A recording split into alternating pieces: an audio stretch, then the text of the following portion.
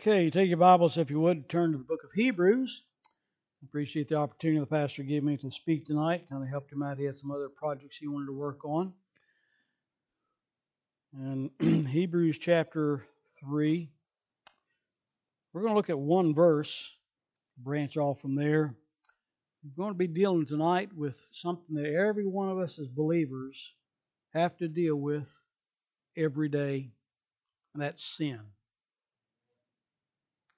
It wouldn't have been a great thing. I mean, it's kind of like the one teaching of one particular denomination, some of the hard line. I think Church of the Nazarene teach that you can get to a point of what they call eradication of sin, and where you can get to a certain plateau that you no longer sin. I wish that was true.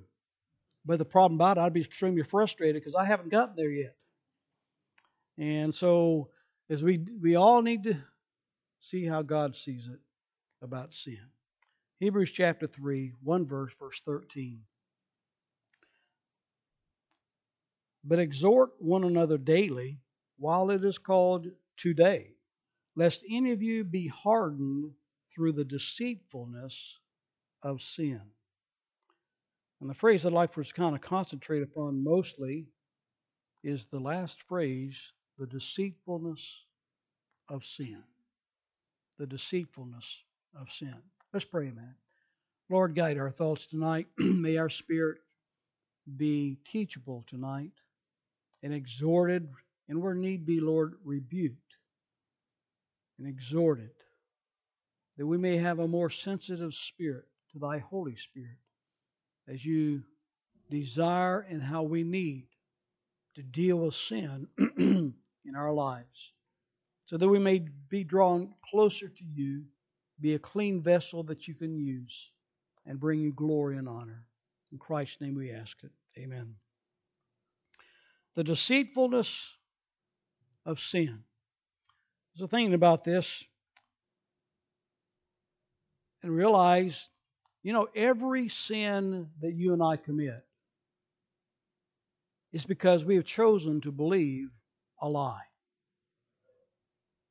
I mean, you think about what Satan did to Eve. Now, we need to remember what the Bible says about what Jesus Christ himself said about the devil. In John chapter 8, verse 44, I mean, he doesn't hold any punches. But in verse 44, ye are of your father the devil, and the lust of your father you will do. He was a murderer from the beginning, and abode not in the truth, because there is no truth in him. When he speaketh a lie, he speaketh of his own, for he is a liar and the father of it. I mean, think what the devil did with Eve. I mean, let's think about the three thoughts about the lies that he fed Eve. And so, because the Bible says in 1 Timothy chapter 2, she was deceived and she sinned. But first of all, what is the first thing he says? Yea, hath God said. And you know what I believe that he was saying, kind of lie he was telling her then is like, who does God think he is to tell you what you can and cannot do? And that was the lie. It's kind of like, yeah, who you tell me what I can and cannot do? Who says? I mean, you think about it, is that not a lot of where our culture is going? It's like they don't want to listen to the Bible because they think, well, this is my life. I get to run it the way I want to. Who are you to tell me that I'm wrong? And it's a lie. God has every right to tell us. He's our creator. He has every right to tell us how we ought to live. But we need to remember, not only with that right, He has our good in heart. But the thing about it also then goes on, he said, then he said, well, ye shall not surely die. What's he doing? He's lying about the consequences of sin. And isn't that one of the lies that we believe? It's like, well, I'm not going to get caught. Or I'm not hurting anybody. And this is no big deal. And every time we use that line of thinking, with any sin we choose, we're listening to a lie from the devil, just like Eve did. And then the last phrase, like, he knows that you shall be as gods. You know what the devil was doing there? He was lying, getting her to believe the lie that God doesn't really want you to be blessed.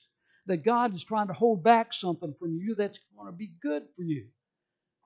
And that's a lie from the devil. It's the exact opposite. God wants good for every one of us in every area. But we listen to a lie thinking that God doesn't know what's best for us. So yes, every sin that you and I choose to commit is based upon choosing to believe a lie. I mean, you think about what it teaches over in Romans chapter 1, what God's Word says there. Remember how the digression of mankind goes on? Verse 20, starting 22. Professing themselves to be wise, they became fools, and changed the glory of the uncorruptible God into an image made like to corruptible man, to birds, four-footed beasts, and creeping things. Wherefore God also gave them up to uncleanness through the lust of their own hearts, to dishonor their own bodies between themselves. And then notice what it says, who changed the truth of God into a lie. Every sin you and I commit is based upon a lie. You think of some of the excuses that we give. Well, this temptation is just too strong. I can't handle it. Or this trial is too difficult. So I've got the right to complain, whine, and get mad at God for it. Or maybe it's like, well, that's just the way I am. Why do you always lose your temper? Well, that's just the way I am. That's just me. Why do you handle things that way in such a negative way? Well, that's just me. You know, that's the way my daddy was, my mama was, my grandparents was, so that's just the way I am. And that's a lie. That's choosing to believe a lie that just because they did it, it's okay for you and me. Oh, and we could go on and on and on. Or another one's like, well, I'm not hurting anyone. This is just for myself. I mean, like maybe someone looking at pornography. Well, I'm not hurting anyone. It's just me. Or if I want to smoke, I'm not hurting anyone. If I want to, drink a little bit, I'm not hurting anyone. And on and on and on we could go, lie upon lie upon lie. Every sin you and I commit is based upon believing a lie. Well, let's think of a few sins. For example, like getting drunk. What does it say in Proverbs chapter 20? I was reading that this past week, and it just very plainly states it. What the Lord says about, the people who say, well, there's nothing wrong with drinking. What does it say, Proverbs 20, verse 1? Wine is a mocker, strong drink is raging, and whosoever is deceived thereby is not wise. Alcoholic drinking deceives. Oh, I can handle it. I'm just doing it at my home, so it doesn't matter. Nobody gets hurt by it. God's Word says it deceives. Because you think about it, every drunk started that by doing what? Taking that first drink. Sexual immorality. Well, we love each other. I mean, isn't that kind of the mantra that so many people nowadays are using to excuse sexual immorality? Well, we're in love. I mean, whether it's premarital sex, whether it's adultery, whether it's homosexuality, whether it's viewing pornography, it's like, well, love trumps everything. That makes everything okay. No, it doesn't make it okay. And that's a lie from the devil. And because we'll be looking at a few weeks in 1 Corinthians 13, where it talks about charity, which is God-type love. Charity rejoiceth in the what? Truth. And truth says, thou shalt not. And so we believe a lie when we say, well, it's okay. Justifying it. Let's kind of go differently. What about bitterness? They hurt me, and I've got every right to hate them. They really did me wrong. And I can't forgive him or her. I can't. Does God ever tell us to do something that He does not also enable us by His grace to do? We can forgive. It boils down to whether we will or not. It's a choice. We're going to believe the lie that it's too big of an offense. We're going to believe a lie, I can't forgive. Because we need to remember, even it wasn't say, even as God, for Christ's sake, has forgiven you. How? That's how we're supposed to forgive others. So when we hold on to bitterness, we're choosing to believe a lie. You say, well, I just can't forgive. Yes, you can. It may be challenging. It may be very difficult. But God's grace is sufficient to do what's right. Always. So let us not. So let me rephrase that. Anytime then you and I are tempted to sin, or right now involved in some sort of sin, whether something outward of the flesh or something inward in our heart and spirit, we need to ask ourselves a question. What lie am I choosing to believe to justify what I'm doing? What about, let's kind of go in even a different direction. What about tithing? Well, I can't tithe. I can't afford to tithe. I've got all these bills to pay. You know what you're saying? You can't trust God to meet your needs. God tells you to do something, but you're afraid that He won't meet your needs, so therefore you choose to believe a lie and disobey God thereby.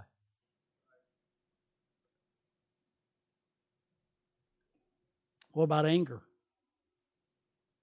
You make me so mad. It's all your fault I got so mad. You know what? People can be a real jerk. Or jerks. Okay. They can, can't they? Sometimes we're the jerk. Sometimes we provoke the anger.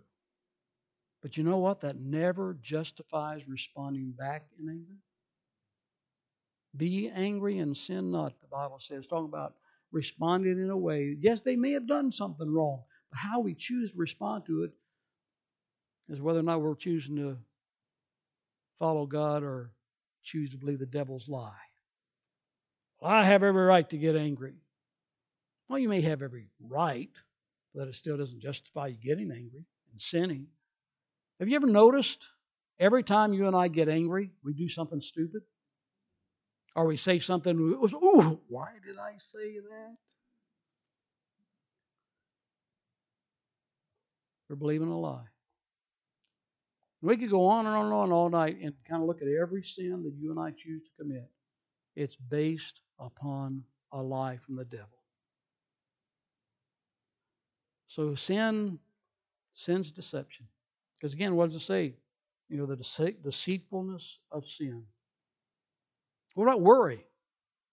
Anybody here worry warts? Don't raise your hand. But you know what we're doing when we all simply, you know, a car breaks down. There's too much month at the end of the money. You know, that it goes, anything, we worry. What am I going to do? What am I going to do? We start getting all upset and everything like that. What are we doing? We're believing the lie that God can't take care of us. That God doesn't know what He's doing and what He's allowed in my life. We're believing a lie.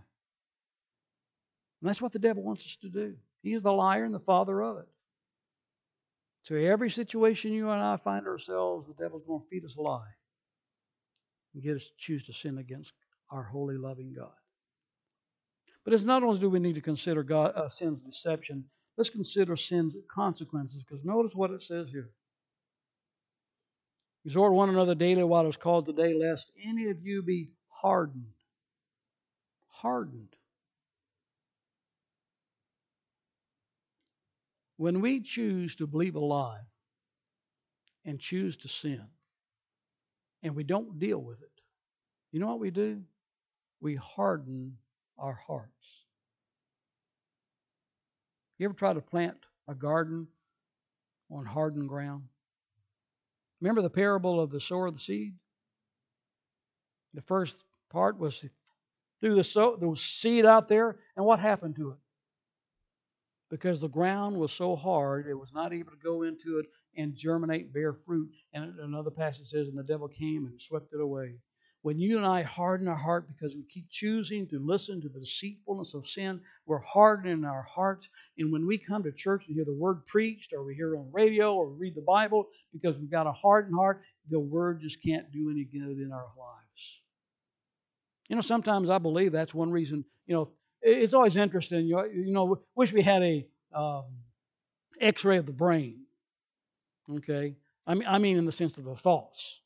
And as people go out the service, I wonder how they responded to the preaching. And so, you know, I didn't get a thing out of that.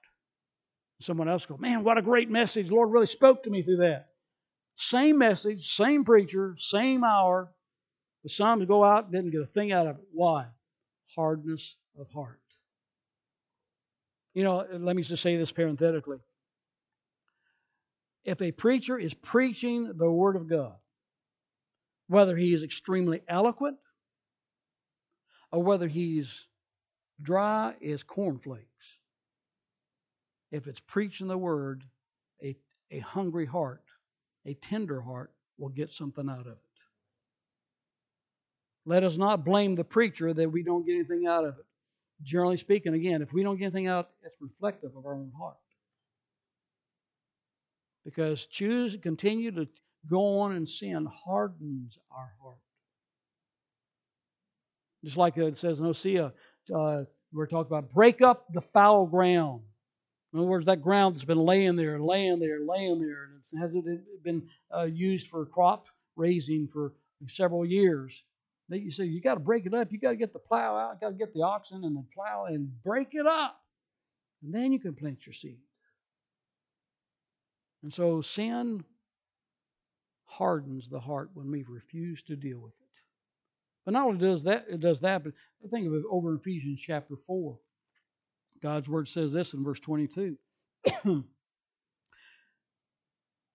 Let's start in verse 20. But ye have not so learned Christ, if so be that ye have heard him and have been taught by him as the truth is in Jesus, that you put off concerning the former conversation the old man, then notice what it says, which is corrupt according to the deceitful lust. There that again, deceitfulness again. Corrupt because of the deceitful lust.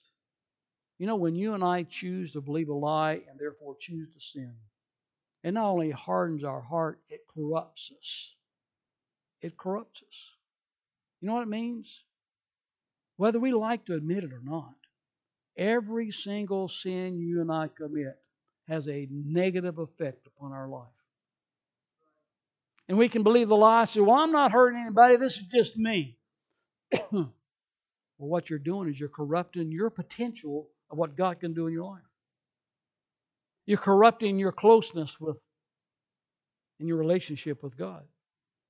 And then also think about it, if we're not right in our relationship with God, it's going to affect our relationship with others. That's what sin does. It not only hardens the heart, but it corrupts.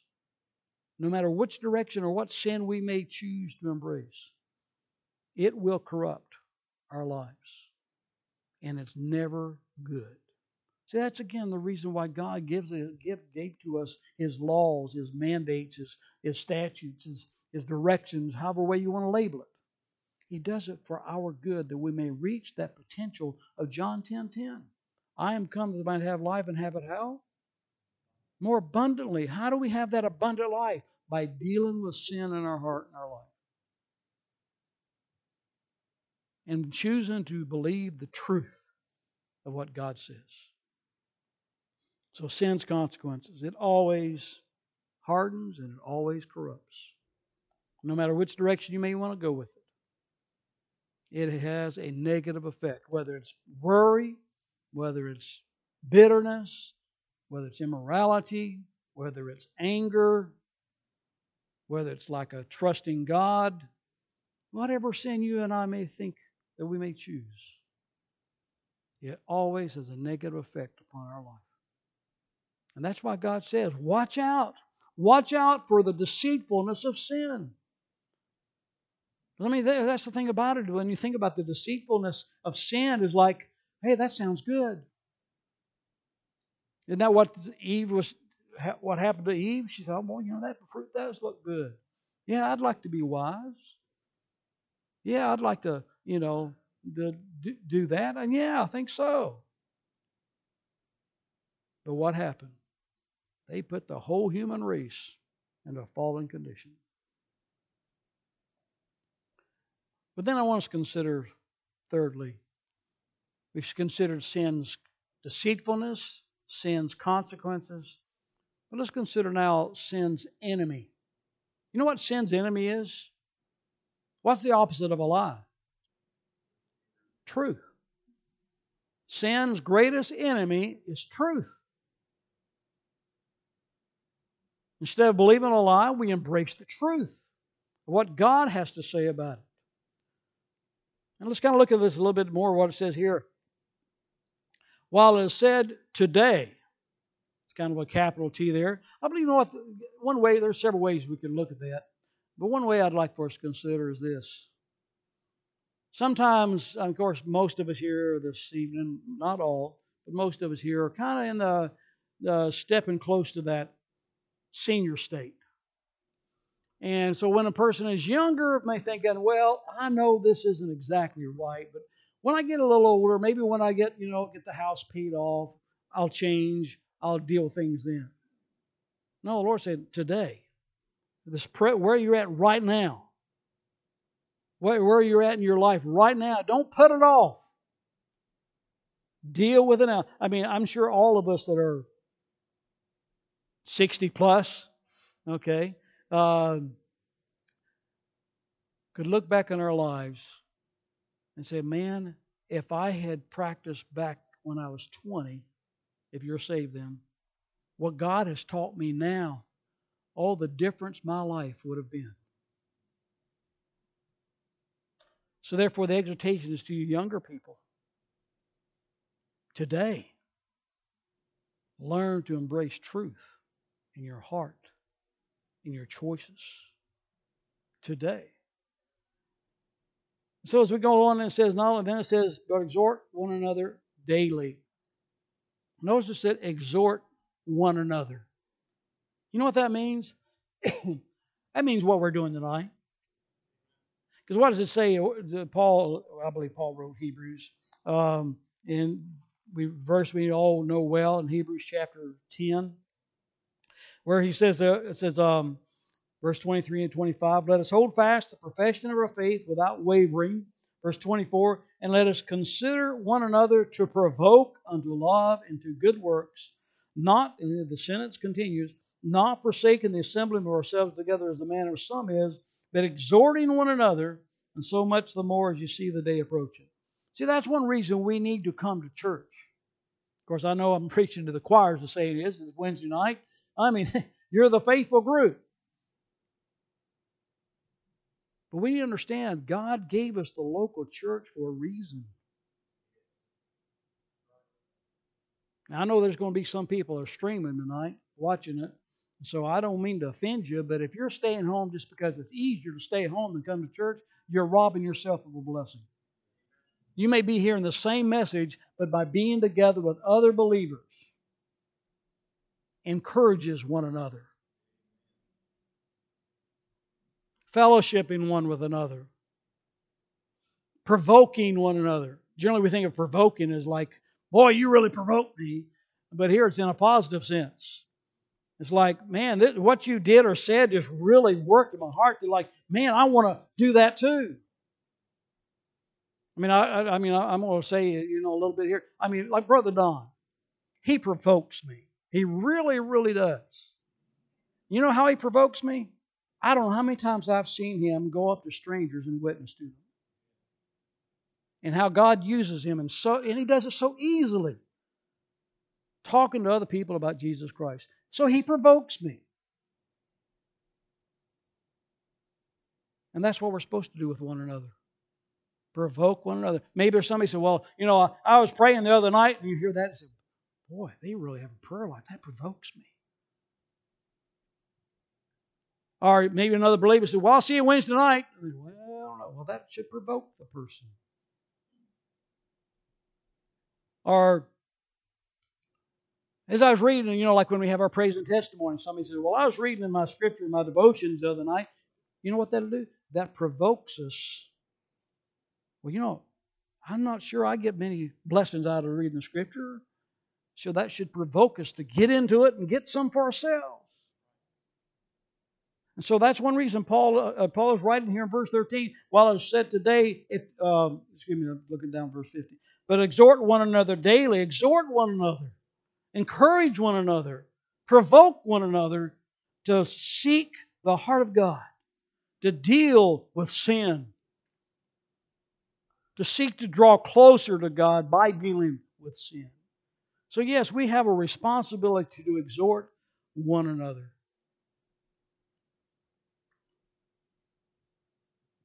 And God says it for a purpose because He knows that we need it. I'm sure you've heard the analogy many a time where, just like a campfire. If you get a good fire going and boy, it's really hot and really blazing, but if you were to take this log here and that log there and separate it, what happens to the heat, to the flame? It'll die down. But as you bunch it together, if you ever burn a brush pile or whatever, as it burns down, if you burn it all up, you got to keep bunching it together. That's one reason God established the local church. So we can kind of keep the heat a little hotter in our own hearts. So that's why Paul is saying here, exhort one another to, and then notice what another phrase he says, daily. Daily. Now I know he said one place was called today. I believe that's referring to where you're at in your life right now. But when he's talking about daily, you know how often we should deal with sin in our heart? Every single day. And the best is to deal with it as soon as we realize as the Holy Spirit convicts us, oh, you shouldn't have said that. You shouldn't have done that. You're worrying. You're not trusting me. Or whatever it may be. Have that lustful thought. Deal with sin as the Holy Spirit speaks. That was sin. But deal with it every day. Daily. You say, well, I just don't know. I mean, this is the third time today I've done this. Well, claim 1 John 1:9. If we confess our sins, He's what? Faithful. To do what? Forgive. It amazes me of the mercy of God. The grace of God. The faithfulness of God. Deal with it daily. We need to be so sensitive to the Holy Spirit in our own heart lives that, again, as soon as we realize we have chosen to believe a lie, we've chosen to sin, we listen to the Holy Spirit as He smites us, and we deal with it right then and get it right. So deal with it daily. And then also, one thing I'd like to kind of expand a little bit more when it talks about exhorting, lest you be hardened to the deceitfulness of sin. We need to use the tools God has given us that enables us to have victory over sin.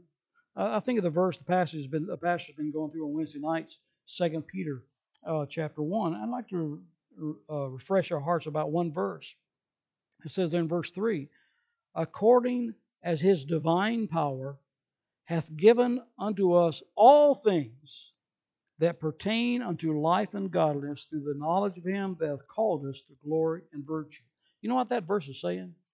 God has given to us everything we need in order to live a victorious Christian life. We have no excuse to be a deadbeat Christian. We have no excuse. We have no excuse of being a lukewarm Christian. God has given to us everything we possibly need. First of all, one that's very obvious is this book right here. We sang a song, Thy Word have I hid in my heart. What verse was that based on? Anybody know? In Psalm 119, what verse? Verse 11. Thy Word have I hid in my heart that I might not sin against Thee. That's one reason we need to be in the Word regularly, daily.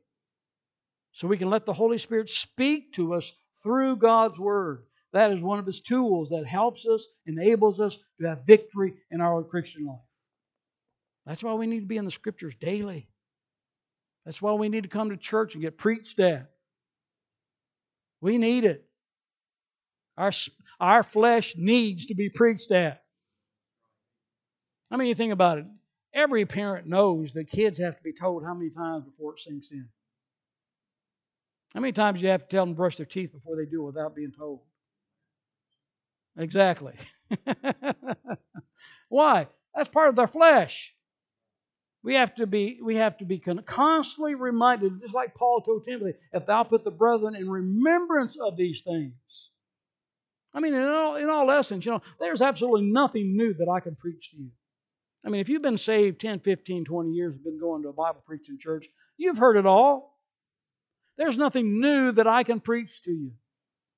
But I can bring to remembrance what you've been taught. Try to just drive the stake, so to speak, a little deeper to get a little bit firmer grip in your heart? The Word of God. What about prayer? You know, if you're true, when you and I are truly seeking the Lord, and we get down on our knees and pray,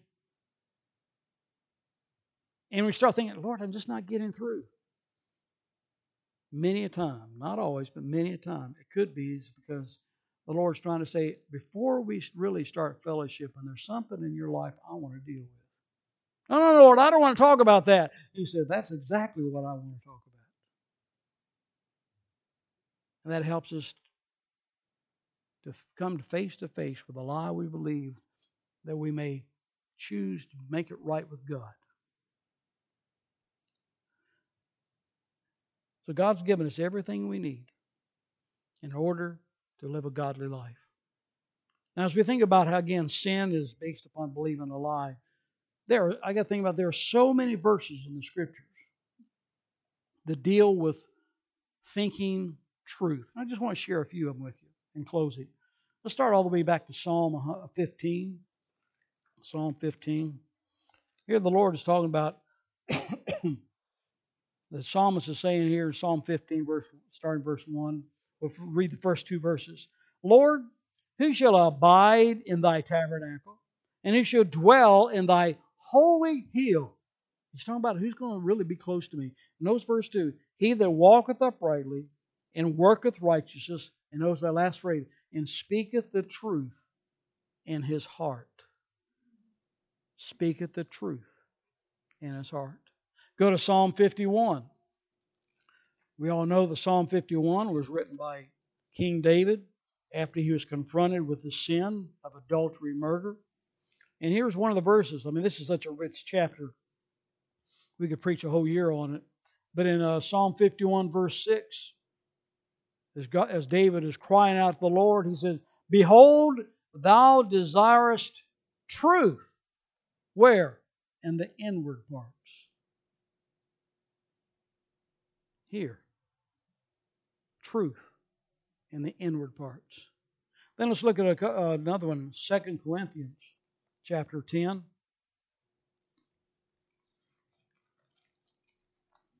2 Corinthians chapter 10. Let's start in verse 3. 2 Corinthians chapter 10. For though we walk in the flesh, we do not war after the flesh. He's talking about here, you can't win over sin by trying to do it in our own strength. Verse 4. For the weapons of our warfare are not carnal, but mighty through God to the pulling down of strongholds. Then notice verse 5. Casting down imaginations and every high thing that exalteth itself against the knowledge of God, and bringing into captivity every thought to the obedience of Christ. So when we're tempted to sin, what thought process are we embracing? What does it say in Proverbs 23:7? For as he thinketh in his heart, so is he. If we keep listening to the lies of the devil, we're going to keep on sinning. But when we learn to speak the truth in our heart and bring into captivity every thought to the obedience of Christ, that will give us victory. And then one more, a very familiar one, Philippians 4:8, which says what? Finally, brethren, whatsoever things are, what's that first word after that? Whatsoever things are true, think on these things. Paul, inspired the Holy Spirit, is trying to get across to us again that the victory of our Christian life lies in how we think. And are we choosing to think truth? That gives us victory over the lies of the devil and over the deceitfulness of sin. So I challenge myself and all of us here tonight. If we truly want to enjoy that abundant life God so richly wants to give us, let us speak the truth in our own heart and respond the way God wants us to. Confess sin, reject the lies, and see what God will do in our lives. Let's bow for a word of prayer.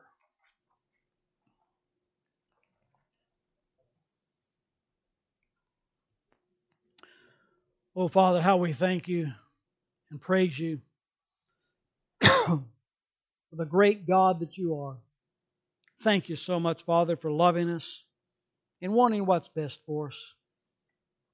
And, oh, Lord, I pray that you'd speak to every one of us here tonight. Whatever heart is being deceived tonight, open up the eyes unto thy truth. And may you cleanse us from our sin. May we be sensitive, and Lord, where our heart has been hardened, may we look into thy word and let it soften our heart. Deal with us, Lord. In Christ's name we ask it. Amen.